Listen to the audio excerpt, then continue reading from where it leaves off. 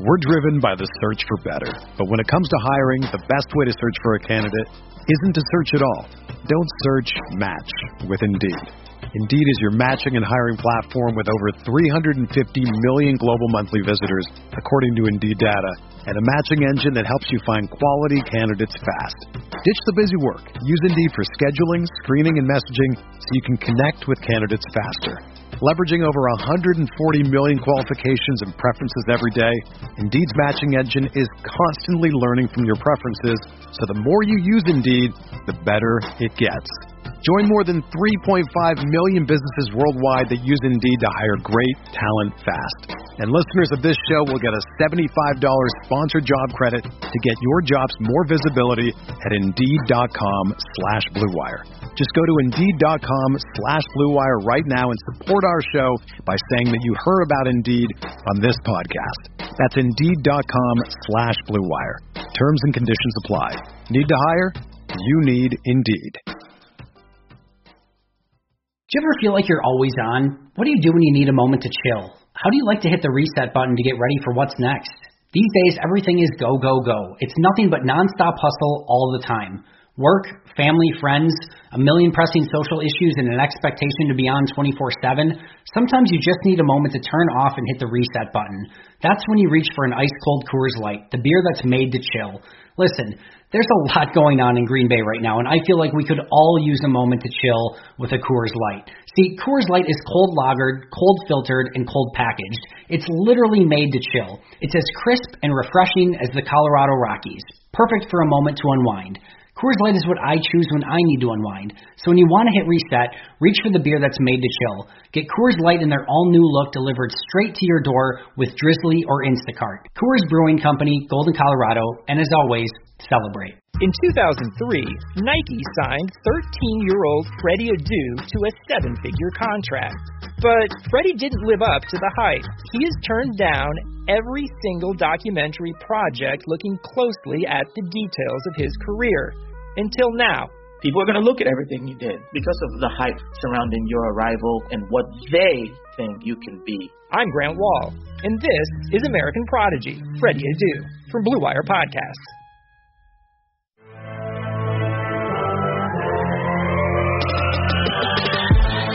Minutes a day, 365 days a year.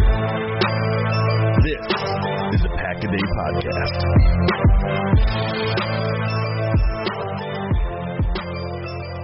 The Monday morning edition of the Pack-A-Day Podcast here on the Blue Wire Podcast Network, and not a victory Monday. Took a tough L in overtime yesterday, did the Green Bay Packers to the Indianapolis Colts. A final of 34-31. I'm Alex Stroh from the Pack-A-Day Podcast, joined as always every other week by my friends Andy Herman and Perry Goldstein, and I know they were both really, really happy when we jumped into our call here. I'll start with you, Andy. Definitely a tough one on Sunday, my friend.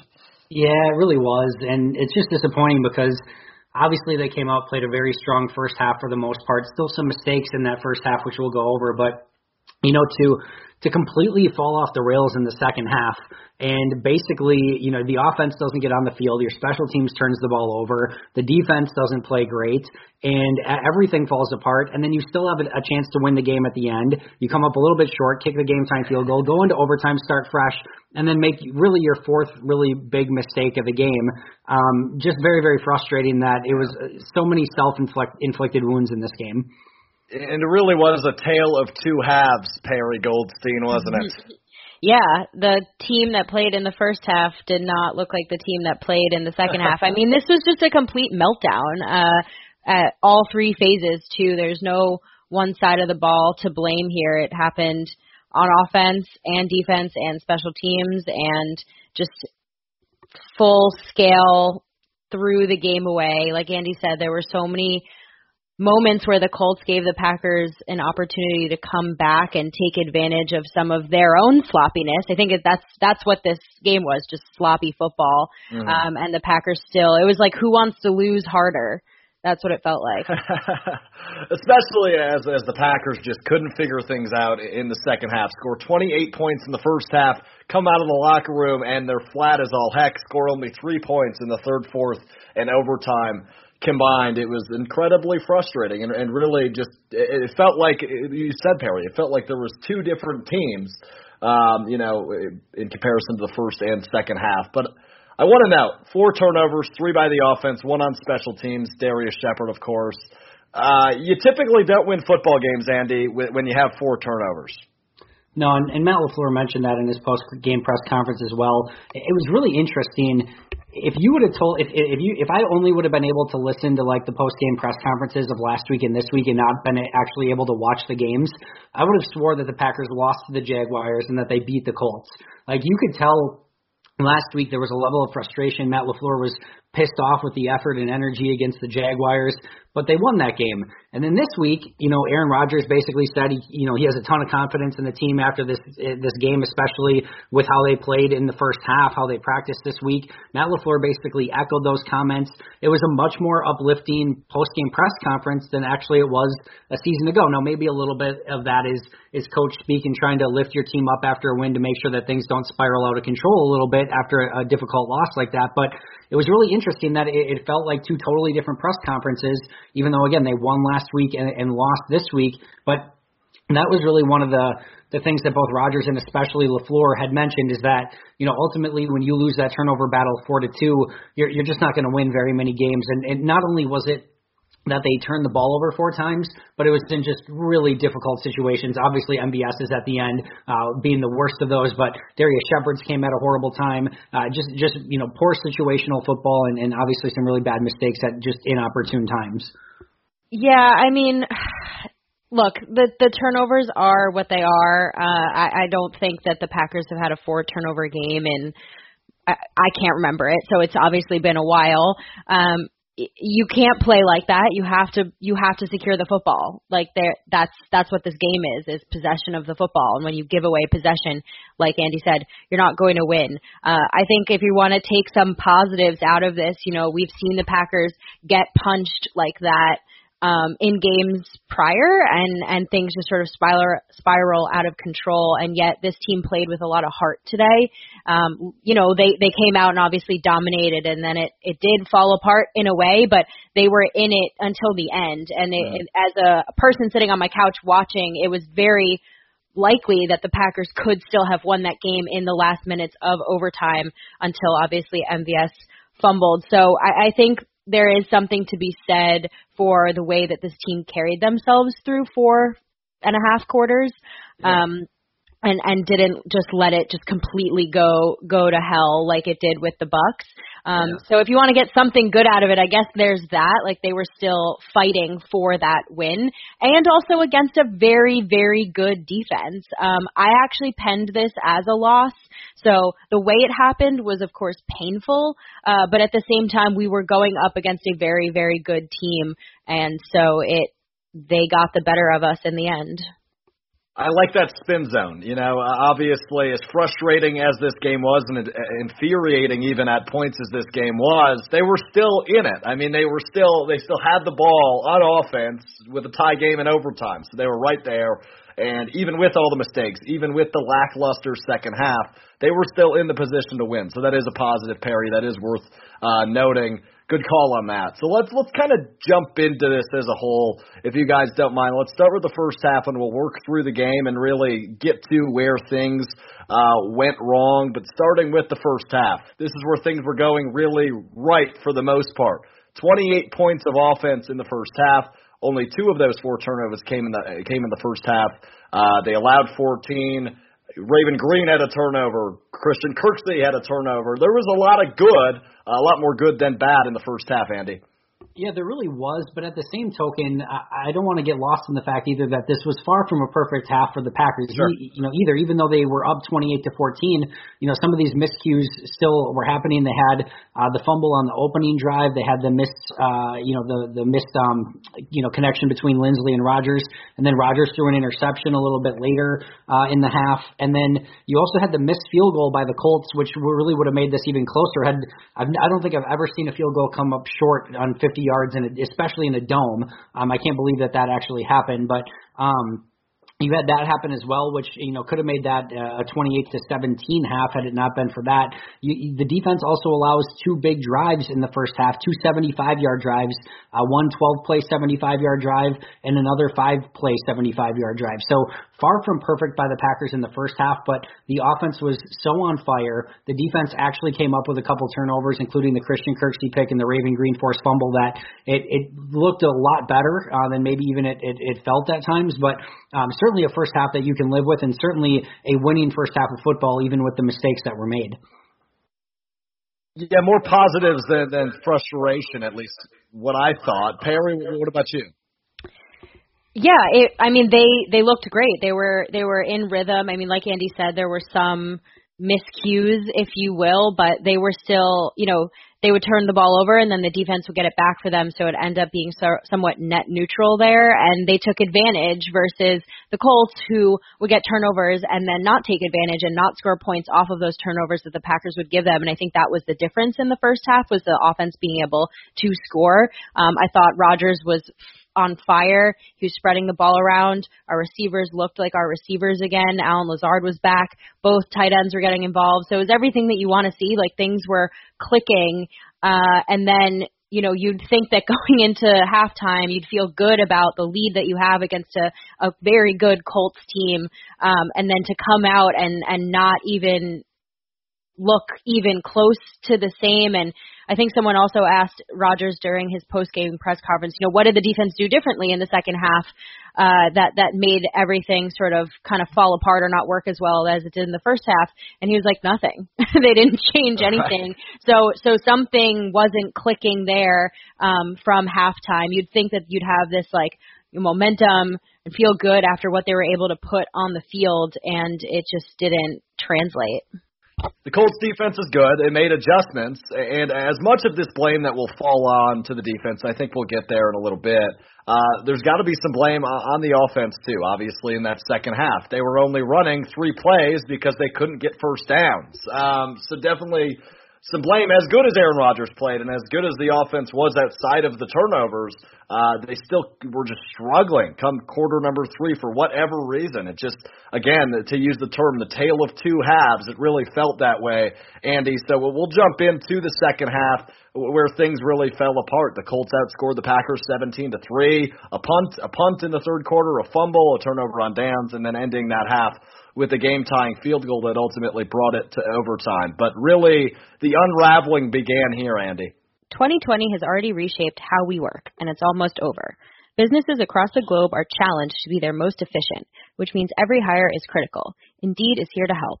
Indeed is the #1 job site in the world, with more total visits than any other job site, according to ComScore. Indeed helps you find quality candidates quickly, so you can focus on hiring the person you need to keep your business going. Unlike other sites, Indeed gives you full control and payment flexibility over your hiring. You only pay for what you need. You can pause your account at any time, and there are no long-term contracts.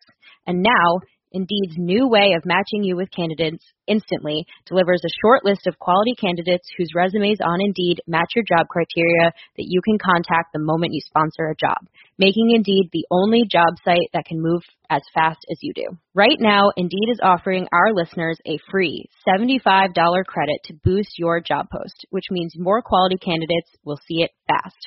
Try Indeed out with a free $75 credit at Indeed.com/BlueWire. This is their best offer available anywhere. Go right now to Indeed.com/BlueWire. Offer valid through December 31st. Terms and conditions apply. Yeah, and it's the difference between the 2 halves is really, playing complementary football to an extent. In that first half, yeah, Green Bay made some mistakes, but when the Packers made those mistakes, the Packers defense came back and really held the Colts in those situations. For example, Green Bay's first fumble to open the game, then Raven Green forced the fumble right back, and they got the ball back, went down and scored a touchdown. And then, Aaron Rodgers throws the interception, Green Bay holds 3 and out, and that was the missed 50-yard field goal. So 2 turnovers by the Packers offense, 2 times the the Packers defense held and really got the ball back in both situations and scenarios without it hurting the Packers. In the second half, it's the exact difference. And I think you start off by the fact that, yes, there's blame on the offense for not maybe picking up a couple of those first downs, but look at it this way. Packers scored the touchdown to go up 28-14 with just a little bit of time left at the end of the first half. They kick off, the Colts get the ball, they kneel down for one play, then you go into like a 20-minute halftime. All right. Then the Colts come back. They do a 14-play, 56-yard drive that took up 7 minutes and 17 seconds of the clock, which is in real time probably another 25 minutes. It probably felt like 20 minutes maybe. So now you're up to almost like 45 minutes that they weren't on the field. So Green Bay gets the ball. They go 3 plays, 6 yards. And yes, they have a 3-and-out, but guess what? Sometimes those are going to happen. Every once in a while, you're going to have a 3-and-out. I don't necessarily put a ton of blame on the offense there. Yeah, obviously they didn't get the first downs and do what they needed to do, but that's going to happen from time to time. So now the defense gets the ball, and now they were just on the field for 7 minutes and 17 seconds of actual game time. Now they're on the field again. Now it's 10 plays, 55 yards in 3 minutes and 57 seconds. The Colts score another touchdown and get the 2-point conversion. Now that's probably another 15 minutes. You're talking about like an hour of real time maybe in there where the Packers offense was on the field for 3 plays, 6 yards. And it's really tough as an offense for you to get in any sort of rhythm as a play caller, as a player. When you have that much time off and you're not out on the field, you're just kind of getting cold and not playing, obviously, at a very high level. So now, after that, Green Bay gets the ball back, another 3-and-out. The Colts take it another 8-play, 50-yard drive for 4 minutes. And then what happens? They kick off the Darius Shepard fumble. Colts get it back, and thankfully only 4 plays, 3 yards. But now you're at 2 minutes and 6 minutes at a time. Like, you're legitimately talking about like an hour and a half of like real time where Green Bay had 6 plays of offense, and you just can't get in any sort of rhythm when that happens. And as Perry mentioned earlier, credit where credit's due. When they had the opportunity at the end of the game to tie it up, they go down the field and they tie it up and get into overtime. But this is a team that needed a touchdown in the second half. I tweeted out right before the Colts scored their second touchdown of the half. I tweeted out, I said, the Colts are going to score 30-plus points in this game. It's up to the offense to make sure that they go above and beyond that. The Packers had 28 points at the time. And basically they needed a touchdown in the second half. They needed a touchdown. And instead it was punt, fumble, turnover on downs, field goal, fumble. And they never got more than 3 points in the second half after an absolutely dominant first half, and not playing complimentary football and just having the mistakes and the errors and really falling apart in the second half. Yeah, you're going to lose games if that happens. That was a rant, sorry. Yeah, no, I figured you'd get on the soapbox and let it fly, which is totally fine. I imagine Perry wants to do the same. The second half was infuriating. Yeah, I mean, I completely agree with Andy, and I remember thinking that while I was watching, the Packers haven't even been on the field in so long. And yeah, Andy, you're right. 3-and-outs are going to happen. Like, this offense cannot be expected to score on every single drive. They need to be able to rely on their defense to get some level of stops. And when you're playing soft and you're like, okay, let's take a step back here. The defense actually made some really great plays this game. This is the theme of the season for me, at least, is that these great plays come at the wrong times. So they do it on first and second down and then give up a third down. Or they get a tackle for a loss and then allow someone to go 13 yards for a first down. And it's like, that means nothing now. And now you're still on the field and you're just getting gashed. And I completely agree with what Andy said, is that like when you're dominating time of possession and you're keeping the ball out of Aaron Rodgers' hands, you don't let the offense get into a rhythm, which is what that's what makes them successful. You're gonna take advantage. They scored, I think, 17 unanswered points before the Packers could even do anything. And then you get someone like Darius Shepard, who we finally get the ball back, and he fumbles. And I don't know why he's still out there. I know that we don't have anybody else because Tyler Ervin's hurt, but Tyler Ervin needs to come back.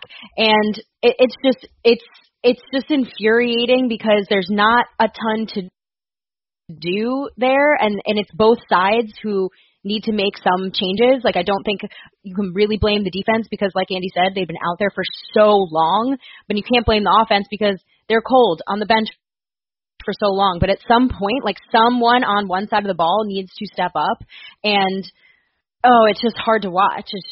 It's really hard to watch.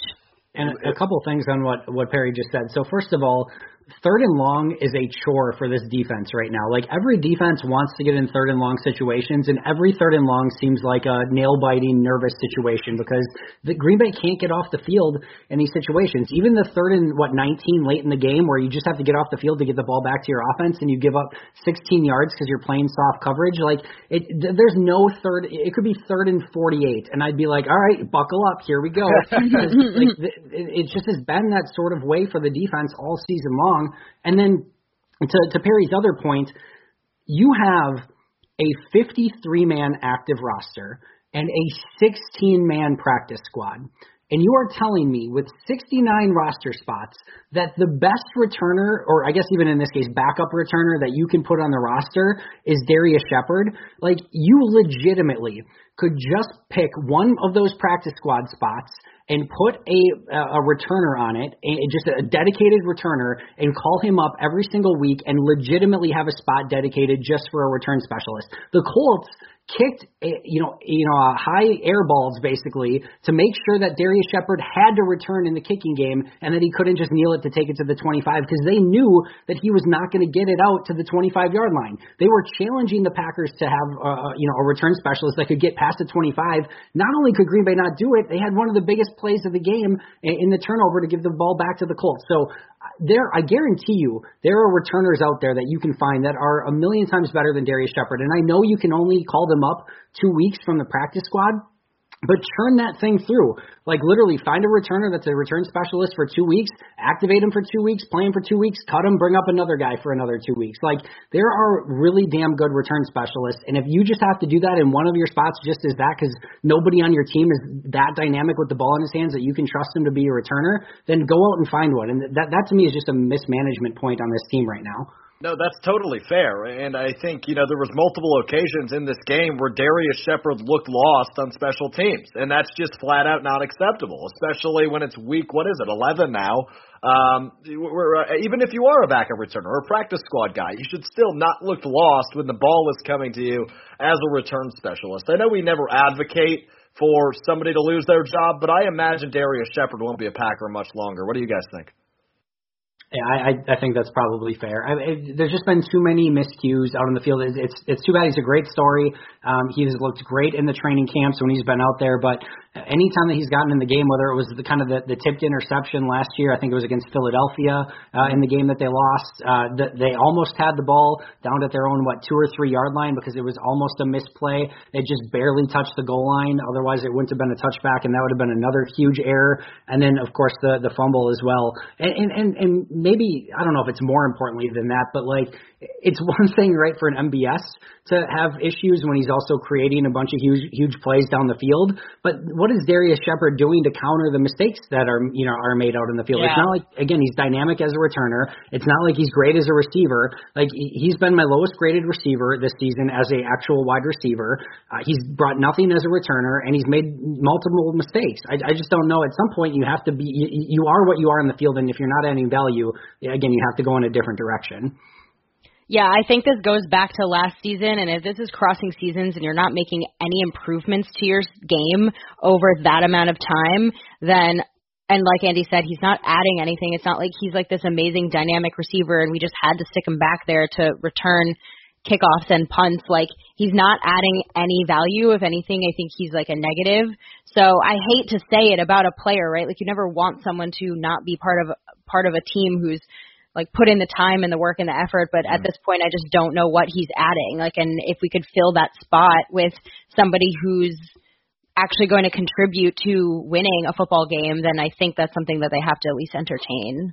Yeah, somebody dynamic, whoever it is, definitely could use up that spot. So I'm with you guys. I imagine after today's showing, they're going to probably realize they might want to go a different direction. But I want to move on to some of the key points of this game, some of the key points that actually kept the Packers in this game during that abysmal second half. The first one would be, it felt like the Colts were called a million times for offensive holding. It came down to actually being 8 penalties for 116 yards in total. I don't think those were all holdings, but that's total for the Colts, as the Packers severely won the penalty battle by about 80 yards. So those holding penalties by the Colts offensive line. Definitely crucial down the stretch, right, Perry? Yeah, and it should have been 131 yards because they completely missed a face mask on Aaron Jones. Like, I don't know how you call that many holding penalties, which, like, there's probably a holding on every single football play in the NFL, and yet you can't call a blatant face mask. And I'm not, like, asking for more. I'm just saying, like, really? Like, I'm not complaining about all the holding penalties by the Colts because they kept the Packers in at the end of the game. Like, this was another example of, like, it wasn't just the Packers who played a sloppy football game. Like, the Colts did too. They both gave each other opportunities to take this game away, and all of those penalties kept stopping the clock. So the Packers didn't even need to use their timeouts. So thanks, I guess, but it ended up not really mattering. The wait is finally over. Football is back. You might not be at a game this year, but you can be in on the action at BetOnline. BetOnline is going the extra mile to make sure you can get in on every possible chance to win this season. From game spreads and totals to team, player, and coaching props, BetOnline gives you more options to wager than anywhere else. You can get in on their season opening bonuses today and start off wagering on wins, division, and championship futures all day, every day. Head to BetOnline online today and take advantage of all the great sign-up bonuses. Don't forget to use the promo code BlueWire at betonline.ag. That's BlueWire, all one word. BetOnline, your online sportsbook experts. All right, so I need to be humored for a second with another, I want to say mini rant, but it's probably going to last longer than that. Oh, boy. So this is just actually, it's not even a rant. It's just, I'm going to nerd out for a little bit because I thought some of the time management stuff at the end of this game was really, really interesting and really unique. So I kind of want to run through it really quick just because I'm a huge nerd and I love this stuff. So, let's start. Packers turn the ball over on downs with about, I want to say about 3 minutes left, about 3:06 left in the game, trailing by 3. The Colts get the ball. So on the first play, Phillip Rivers passes 14-yard gain, first down. About 2 minutes, 22 seconds left, and Green Bay gets another false start penalty, which is another huge issue in this game of trying to jump snap counts and whatnot. Another one on Preston Smith, which gives the Colts a 1st and 5 with 2 minutes and 16 seconds left in the game, and Green Bay only had 2 timeouts left at the time. So this is where things kind of get interesting. Green Bay gets called for too many men on the field. Matt LaFleur wouldn't ever be able to say so. I'm going to be willing to bet a lot of money that was on purpose, because a 1st and 5 in that situation, they basically run the ball, and they're either going to get a first down and they're going to run the clock down to the 2-minute warning, or worse, they're going to get like 3 or 4 yards, and now it's going to be 2nd and 1, and they're going to run the ball down to the 2-minute warning, and now you're just in no man's land because they're going to probably pick up a first down on then 3rd down, and then basically it's almost game over from there. So the fact that Green Bay had the 12 men on the field, whether it was on purpose or not, was a huge blessing. And like I said, I'd be willing to bet that it was on purpose to get them back in a 1st and 10 situation. So now it's 1st and 10 with 2:17 left in the game. And that's when we have our first holding penalty. So Green Bay accepts that one very smartly. Then it's 1st and 20 on the Colts 48, and now they get another holding penalty, which this one's super smart to decline, because if you decline that one, they basically ran the play, didn't get any yardage, and now the holding penalty stops the clock. So you're basically getting a free timeout by declining that penalty. You lose the 10 yards, but you're willing to give it up. So 2nd and 20, now they run another play. Now you have an illegal motion, which again, super smart to decline because now it is another basically free timeout. So now you're looking at a 3rd and 19 with 2 minutes and 4 seconds. They somehow navigated to get to 3rd and 19 from 1st and 10 with only 12 seconds running off the clock, losing 10 yards, and not using a single timeout, which is beyond absurd and beyond unheard of. So they did a beyond phenomenal job of managing that entire situation from, I think, purposefully taking the 12 men on the field to all of a sudden now being in a 3rd and 19 and accepting the penalties when they should and declining the penalties when they shouldn't. It was legitimately genius. However, Mike Pettin decides on 3rd and 19 to play super off coverage in a situation where you know you're going against a offensive coordinator or just a head coach in Frank Reich who loves going for it on 4th down. To make things even more complex, you're basically at midfield. So when you're at midfield in that situation, if you give up 15 yards, you could also be in field goal range, which makes this instead of a 3-point game into a 6-point game. So you have to be a little bit more aggressive here, play a little bit closer to the line, and make sure that they don't pick up a ton of yardage where either they're going to go for it or potentially kick a field goal to go up 6. Of course, they give up the 15, 16 yards on the play, go for it on 4th down, and all that work, all that time, effort, and energy to get the 12 men on the field and the correct holding penalties accepted and everything like that goes completely out the window because you gave up a soft play on 3rd and 19 and then gave up the 1st down on 4th and 4. So some amazing stuff from a clock management standpoint and some brutal execution down the stretch, specifically on the 3rd and 19 where you should have them right where you want it. And then just to go on a little bit on that, because like I haven't gone on long enough already, then Green Bay gets the ball and then has some more really interesting time management stuff. So almost the exact opposite. Really good execution on this drive, but some really wonky time management. So 3rd and 10 at their own 6-yard line, they complete the 47-yard bomb to Marquez Valdes-Scantling and accurately and correctly call the timeout, because by the time it takes you to get 47 yards downfield, everyone running in that direction, including slow offensive linemen and everyone, and to get down there and spike the ball or run a play or whatever,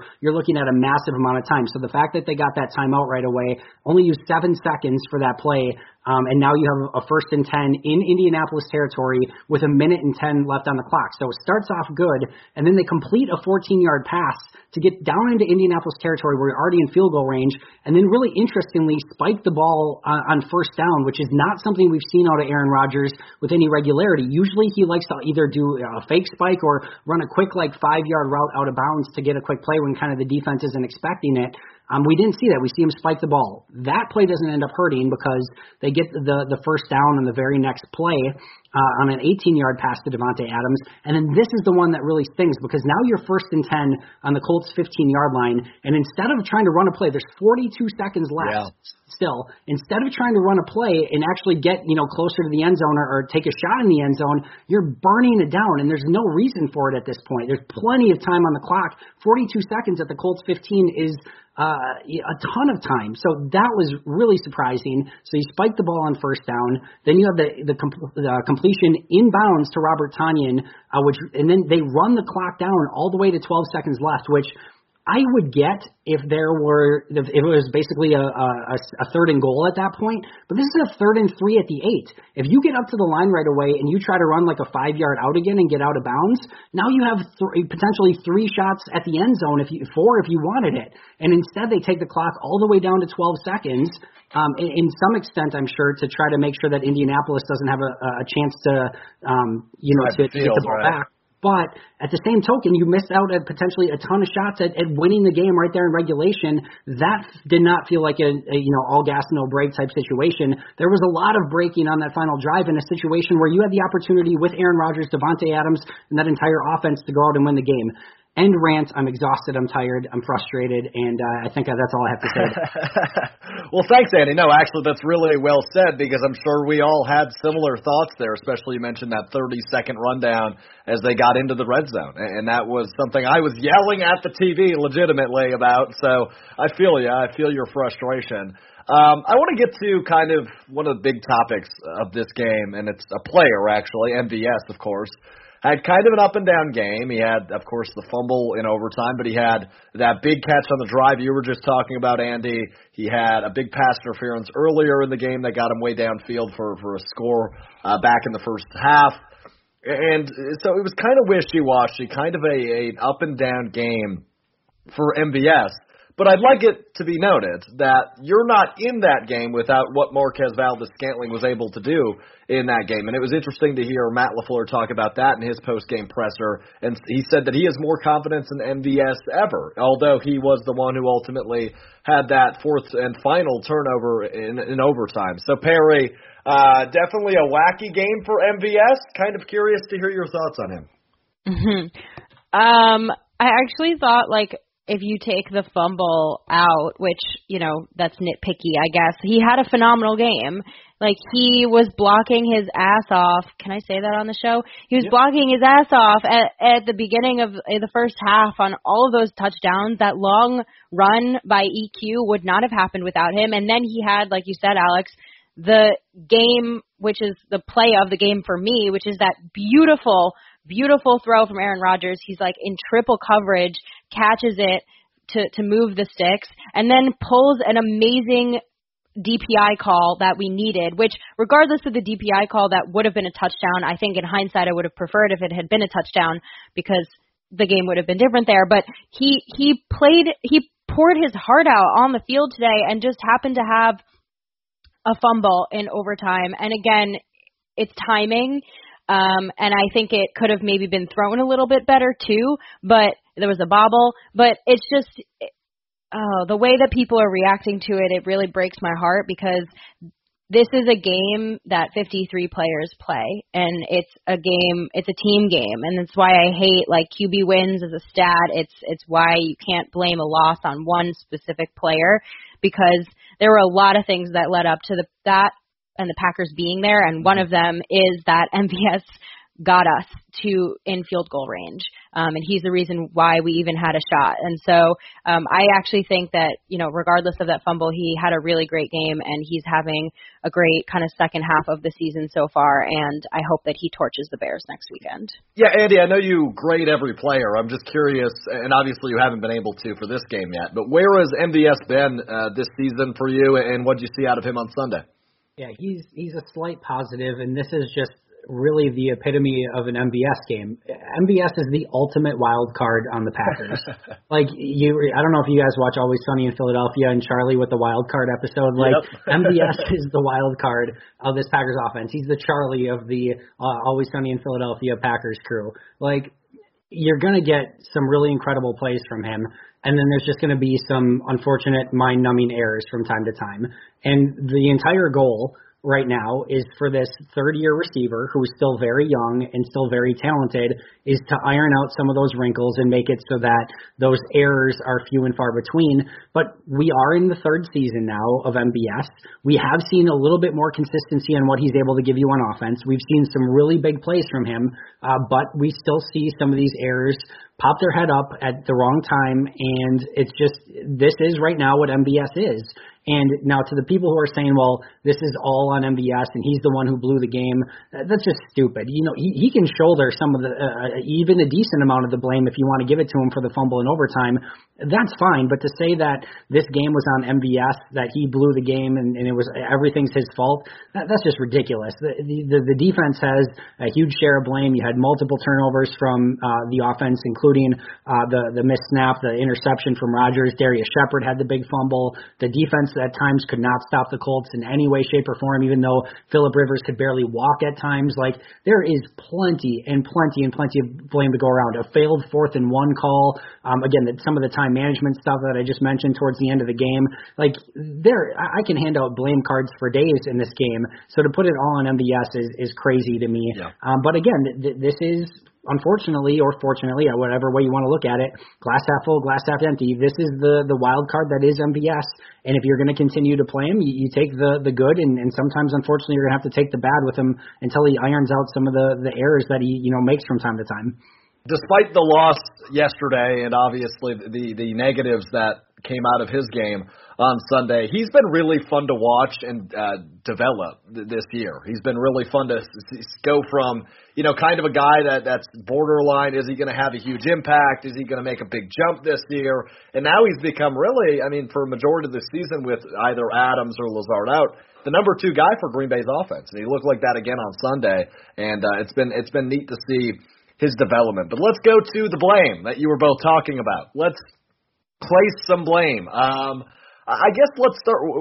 Where can you place the biggest blame, right? If I gave you a 100 percentile, how much percent would fall on who? Andy, I'll throw it to you first. Yeah, I just want to go back to MVS really, really quick, and I just want to say it's really telling as well as to just how many teammates have MVS's back. His coach has his back. His quarterback has his back. Davante Adams in multiple press conferences in the past has had his back. You can tell a lot about how a team feels about a player and what they can mean to a team by how much time, effort, and energy and the level of care that they have for a teammate. And it is not fake. It is a real, genuine respect that this team seems to have for MVS. And there's a real world where if he just gets a little bit more consistency and fixes some of those mistakes, that he is a top-level receiver in this league. Like, you see him getting better. You see him gaining confidence. Now, am I willing to say that, he can continue to have these mistakes? I'm not. It has to get cleaned up, or at some point you have decisions to make, but there is a real world in which he could become a really big player in this league, and that's what you're hoping for, and that's what you're betting on. And again, I think the fact that so many teammates have come out and said how much he cares about the game and that he wants to be the best, I think it's very, very telling as well. As far as the blame in this game, I don't know. As I mentioned, there's a million different ways that you can hand out blame, but I know my biggest concern and my biggest maybe frustration, I don't even know if that's the right word, is still with the defense. And I know that they came up with a couple of big plays in this game, especially early in the game, to put the Packers in some decent situations and scenarios. But even still, as I mentioned before, there was the missed field goal by the Colts. They have 2 long touchdown drives. This could have been a 17-point half, which if you equate out is a 34-point game, which is exactly what the Colts ended up with. And then in the second half, 56-yard drive field goal, 55-yard drive touchdown, 50-yard drive field goal. And then they allowed a field goal on a 3-yard drive, which was definitely on Darius Shepard and not on the defense. They hold for the punts on the drive where they had to stop them, but there was even issues there, and had it not been for literally 16 holding calls, that I'm not sure how that drive ends up. And then, the Colts get the game-winning field goal at the end, although, again, no fault really of the defenses there. But I have a lot of concerns with this defense overall. As we mentioned before, 3rd and 18s are still chores for this team. There's not a level of consistency. You see the same errors popping up week in and week out. A lot of soft coverages. I don't think we saw a 3-man rush today, so I guess there's progress there. I could have missed it though. But I don't know if that's where my biggest level of blame is, but that's certainly where my biggest level of concern is. That's entirely fair, and I assume, or at least I'm in a similar boat. Perry, I imagine you as well. I know you've had your frustrations with Mike Pettine's defense all season long. Yeah, no, I totally agree with Andy. I think this one, to be honest, is hard for me to place any level of blame kind of majority level in one area, because the defense did do what they could do in the situations that they were put in. There's definitely times where they were frustrating, and we've gone through them. And but I think at the end of the day, honestly, I mean, if you want an answer, it should always go up to the coaching, and it should always be placed on the shoulders of the head coach or the coordinators of one specific side. And so I hope that, and I think Matt LaFleur does this quite well, and I hope that he does it with his coordinators. I'm sure that they meet too, is just do like a little bit of self-scouting in what we did wrong in certain situations that were kind of game-changing situations, like that 4th down, right? And Matt LaFleur is going to go through that in his head and decide, maybe in hindsight, would he have changed a call here and there. So I guess my answer is, at the end of the day, it should always go to the coaches. Yep, and I'm with you as well. I mean, obviously you can have your defensive issues, as we all do, right? I mean, what they showed and how much they were on the field was not fun for anybody watching that game as a Packer fan. But there's also frustration to be aired about the offense, right? We talked about the 3-and-outs in the third quarter. We talked about it felt like they really lost their rhythm and their momentum in that second half, and it felt like 2 completely different teams, to quote Perry from earlier. So definitely lots of blame to go around, but we'll save it. We'll try to spin this more positive from here on out. Player of the game not named Aaron Rodgers. Perry, you want to start? Oh, that's hard. Yeah, I mean, I kind of want to go MVS, but it's like hard to. I guess I'll do like one,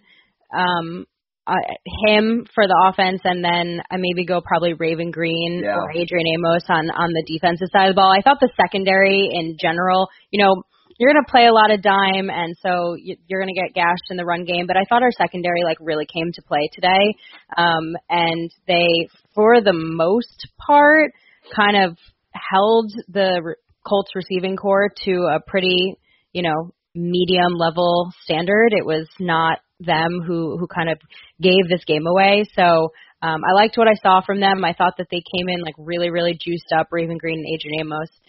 specifically. So and Jair's obviously Jair. So liked what I saw from them. Yeah, the safeties played phenomenal from what I was able to see. Really stepped up, and Adrian Amos has been pretty solid the last month or so. Really has stepped it up into a new gear, and I was super impressed, like you mentioned, Perry, with what I saw with Raven Green, obviously getting that turnover early, but keeping the pressure on throughout the game. I was also impressed with both of them. And Andy didn't mention on the offensive side of things, and I'm sure Andy might get to him. Elton Jenkins slid in at center, and Andy, if I'm not mistaken, that's the fourth position he's played on the offensive line in a game this year. Is that correct? It is. He had played center already this season, so he did do that already. But yes, he's played on 4 positions. He just hasn't played right guard yet. That's just phenomenal to me. That's ridiculous how versatile he is and how seamlessly he can make those transitions seem. So I've got to give him credit. Even if his grading comes out slightly negative, which I doubt it will, but in the case it would, I'm still impressed with what he was able to do and how he can transition so seamlessly between positions. I hope he's a Packer for a very long time. Yeah, I think he will be, and it's a really great point, Alex, because and I've mentioned this with Billy Turner in the past when he slid over to left tackle and didn't have like the greatest graded game ever. It's still a huge asset when you can have a player move around to all these different spots and even have him just be average to good. Like there's so much value in that level of versatility, and we've seen it from so many players this year. Obviously Billy Turner's been all the way, all around the offensive line, and as has Elton Jenkins. We've seen Lucas Patrick move around. We've seen John Runyon Jr. Interesting that they decided to put John Runyon Jr. in at left guard and move Jenkins to center rather than moving everyone to the left and having Lucas Patrick play center, Billy Turner go to right guard, which he played all last year, and move Rick Wagner into right tackle. I thought that was a pretty strong vote of confidence for John Runyon Jr. that they decided to really go in his direction rather than Rick Wagner when really they could have made a couple different moves to get which one that they wanted in. But if I'm going MVPs here or player of the game, I got to start with Davante Adams again. Like it's to the point where a 7-catch, 160-yard, 1-touchdown game is like, oh yeah, nice game by Davante Adams, I guess. But like he only had 8 targets and he still had 7 for 106 and a touchdown and was basically flawless throughout the game. Kind of honorable mention to Robert Tonyan, who kind of same thing, only 5 targets and still 44 yards and a touchdown and caught all 5 targets thrown his way. We also saw late in the game where he came open, kind of uncovered in the back of the end zone, but Rodgers just was looking in the opposite direction for Davante Adams for obvious reasons. So I thought those two played well. And then really when the Packers needed a quarterback to come up clutch the most, I thought he really did. And I'm talking, of course, about Tim Boyle, who called tails on the overtime coin flip. And, of course, it came up tails because that man is the most clutch quarterback that the Packers have ever had. That was a clutch showing indeed, yeah. Tim Boyle, MVP of that one for Green Bay. But to go back to your Davante Adams note, Andy, isn't it ridiculous how, a great performance like that almost goes unnoticed at this point because we're so used to how ridiculous Davante Adams is, and he was great again on Sunday. Perry, do you feel that way? Like 100 yards, and I feel like we haven't even touched on that yet in the last 40 minutes. That's crazy. Yeah, he's kind of becoming like the Rodgers of receivers where it's like so expected that you don't appreciate it anymore. I don't know if that was an analogy that will resonate with anyone, but he's like, when you go out there and you're like not Superman, you're like, why weren't you Superman? But then you are, and you're like, well, yeah, that's what you're like. That's what you're supposed to always do. He's a monster. I mean, he's amazing. There was a play in the first half where he had like nobody around him for like probably 15 yards and he didn't even know where to turn because he had all of the options, and that's just who he is. And we'll quote Aaron Rodgers and just say I'm really glad he's on our team. I'm also really glad he's on our team. He's very good at football, as a couple of those guys are. Let's get to our final thoughts on Indy. Obviously, a not fun loss. It was not fun, second half especially.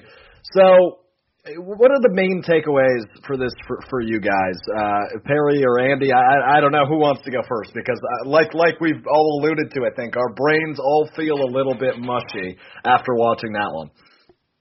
Yeah, I can start. I thought the thing for me that oddly stood out is how Aaron Rodgers and Matt LaFleur responded in their press conference today.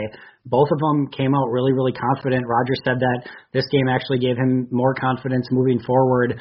It really stood out to me how both of them felt kind of coming off of this game. And again, as I mentioned earlier, maybe that's a little bit of psychology talking to make sure that they kind of pump themselves up after a tough loss to start getting ready for next week. But they felt really, really good against, going up against this team. Really the 4 turnovers is an anomaly for this Packers team to some extent. I get the feeling that, enough is enough. This game isn't played on paper, and it's not about almost, and you can't take away, good feelings from a loss. Ultimately you went out, you played the Colts, you had an opportunity to win, and you choked it away. And there definitely should be a level of frustration with that. But I came out feeling a little bit energized and rejuvenated after hearing from LaFleur and Rodgers and what they had to say post game. I do think to some extent that this was, a lot of uncharacteristic, mistakes from this Packers team.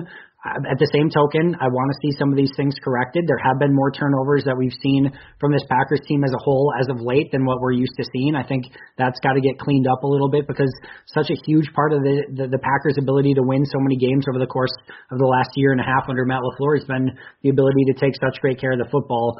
If you would have told me that the Packers would have got 2 turnovers on defense, I would have felt really and 31 points of offense, I would have felt really darn good about this game. But it was really the 4 turnovers that swung it.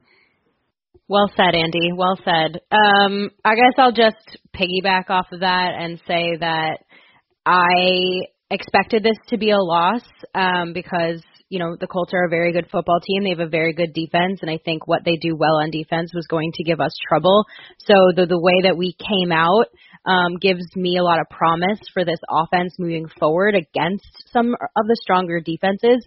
Not being able to close it out is another thing, but there's a lot to look at here and grow from. And so I'm glad this happened not in the playoffs. And also it's a loss to a non-conference, non-divisional opponent.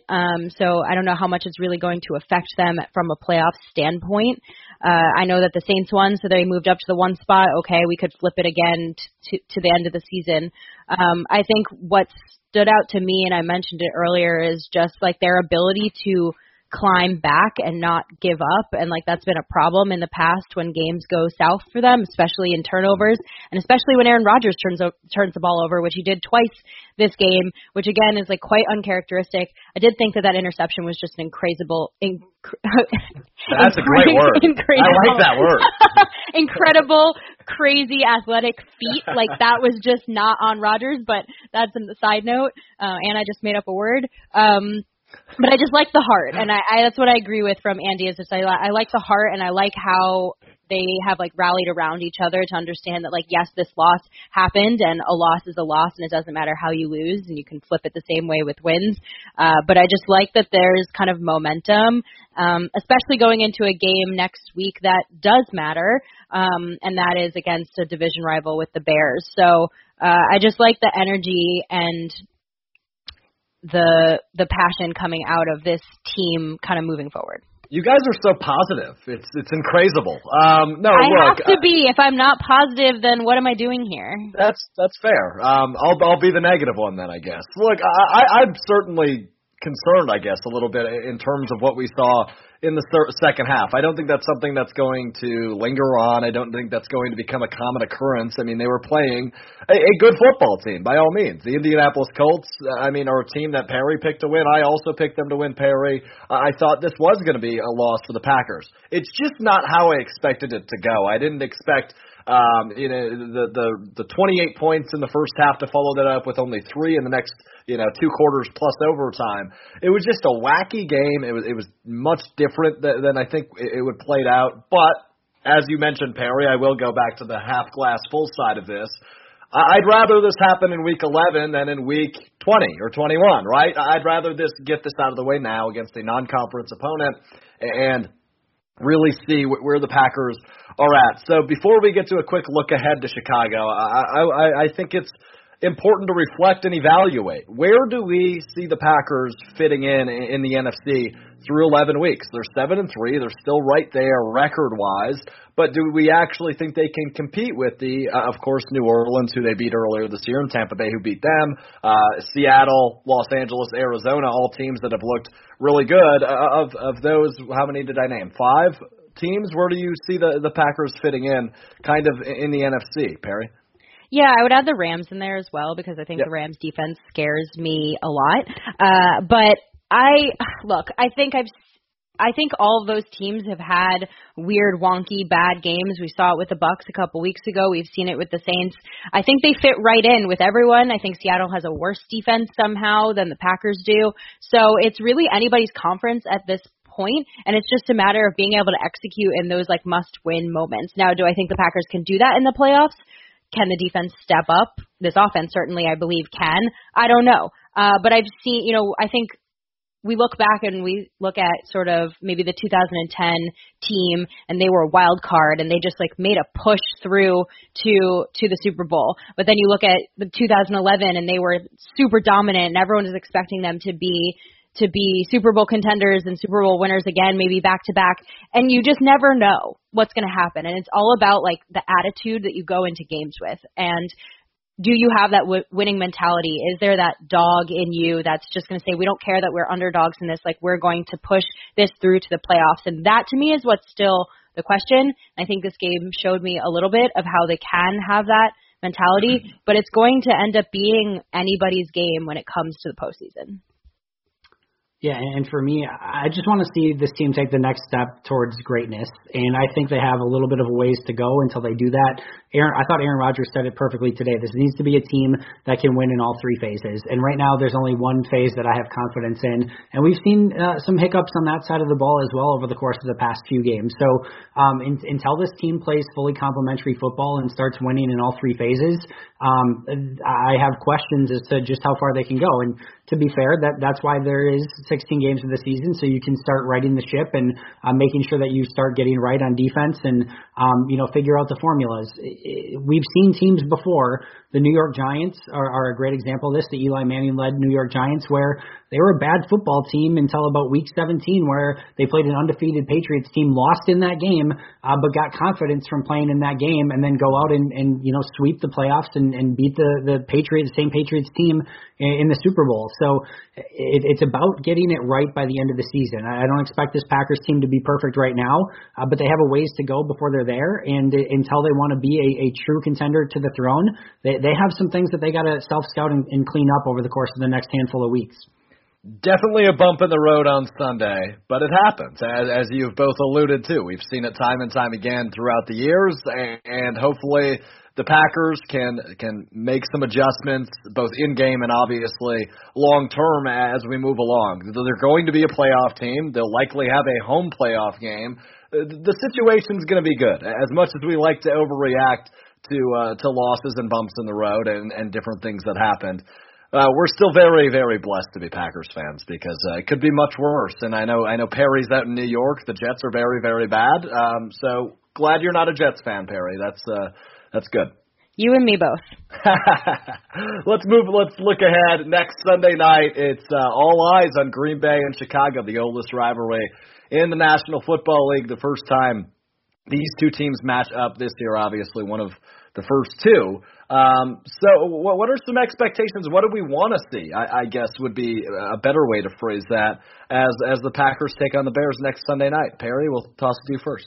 Oh, boy, I'm so excited for this game because Aaron Rodgers is, unless there's some crazy meltdown, he's about, I think, 165 yards away from 50,000 career passing yards. And you know that he's going to want to reach that goal and more against our rival, the Bears, Sunday Night Football. I don't know if the schedulers did this on purpose. They probably had no idea this would happen, but it just is set up so perfectly.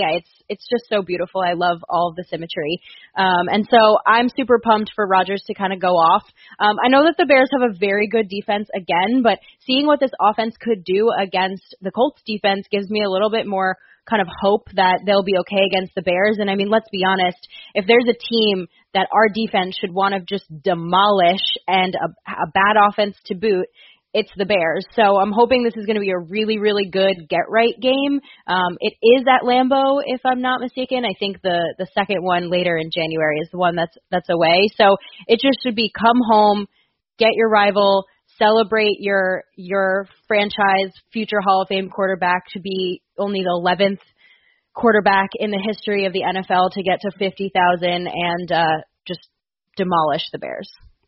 Yeah, to me, it's kind of a bad news, good news. The bad news is first of all, these games where you have really tough losses and you play a ton of extra snaps going into overtime, and they're really intense snaps as well when you look at the second half of the game.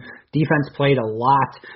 You tend to get a little bit worn down in those games. I go back to the game, what was it, a few years ago, the Vikings-Packers tie that went into overtime where the Vikings and Packers played a ton of snaps. That one was in the heat, so this is a little bit different, but both the Vikings and the Packers were heavy favorites in the game the next week. The Packers played the Reds, or at the time the Redskins, now the football team, and I forget who the Vikings played, but both teams got demolished. They were just dead because they had given everything they had the week prior. So sometimes games like this can have a little bit of a hangover effect, and then to make things worse, Chicago is coming off of a bye, so they are going to be well rested. That said, as Perry mentioned, I don't know if this is going to be Nick Foles, Mitch Trubisky, or Tyler Bray at this point. It sounds like it's probably going to be Foles, and he's going to be healthy. But whoever it is, this is a very, very, very bad offense. Probably the second worst offense in the league besides the Jets.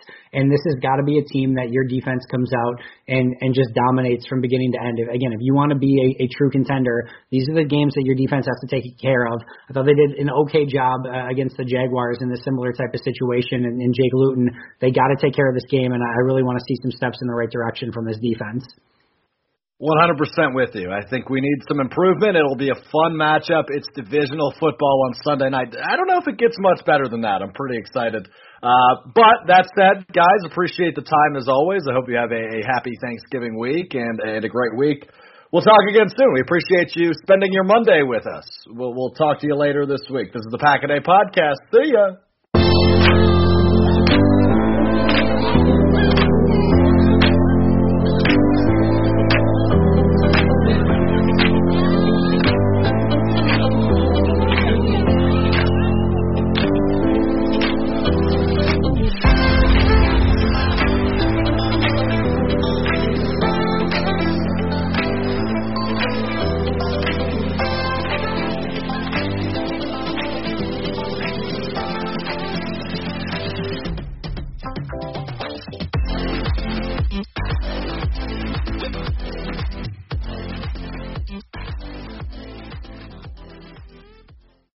Whether you're a world-class athlete or a podcaster like me, we all understand the importance of mental and physical well-being and proper recovery for top-notch performance.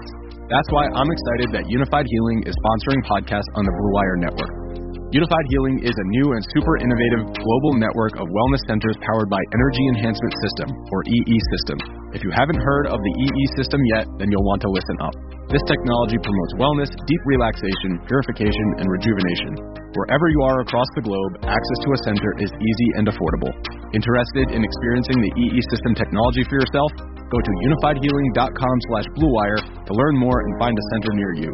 That's unified, UNIFYD, healing.com/bluewire. No material or testimonials on the Unified Healing website are intended to be viewed as medical advice or a substitute for professional medical advice, diagnosis, or treatment. Always seek the advice of your physician or other qualified healthcare provider with any questions you may have regarding a medical condition or treatment and before undertaking a new healthcare regimen, including EE System.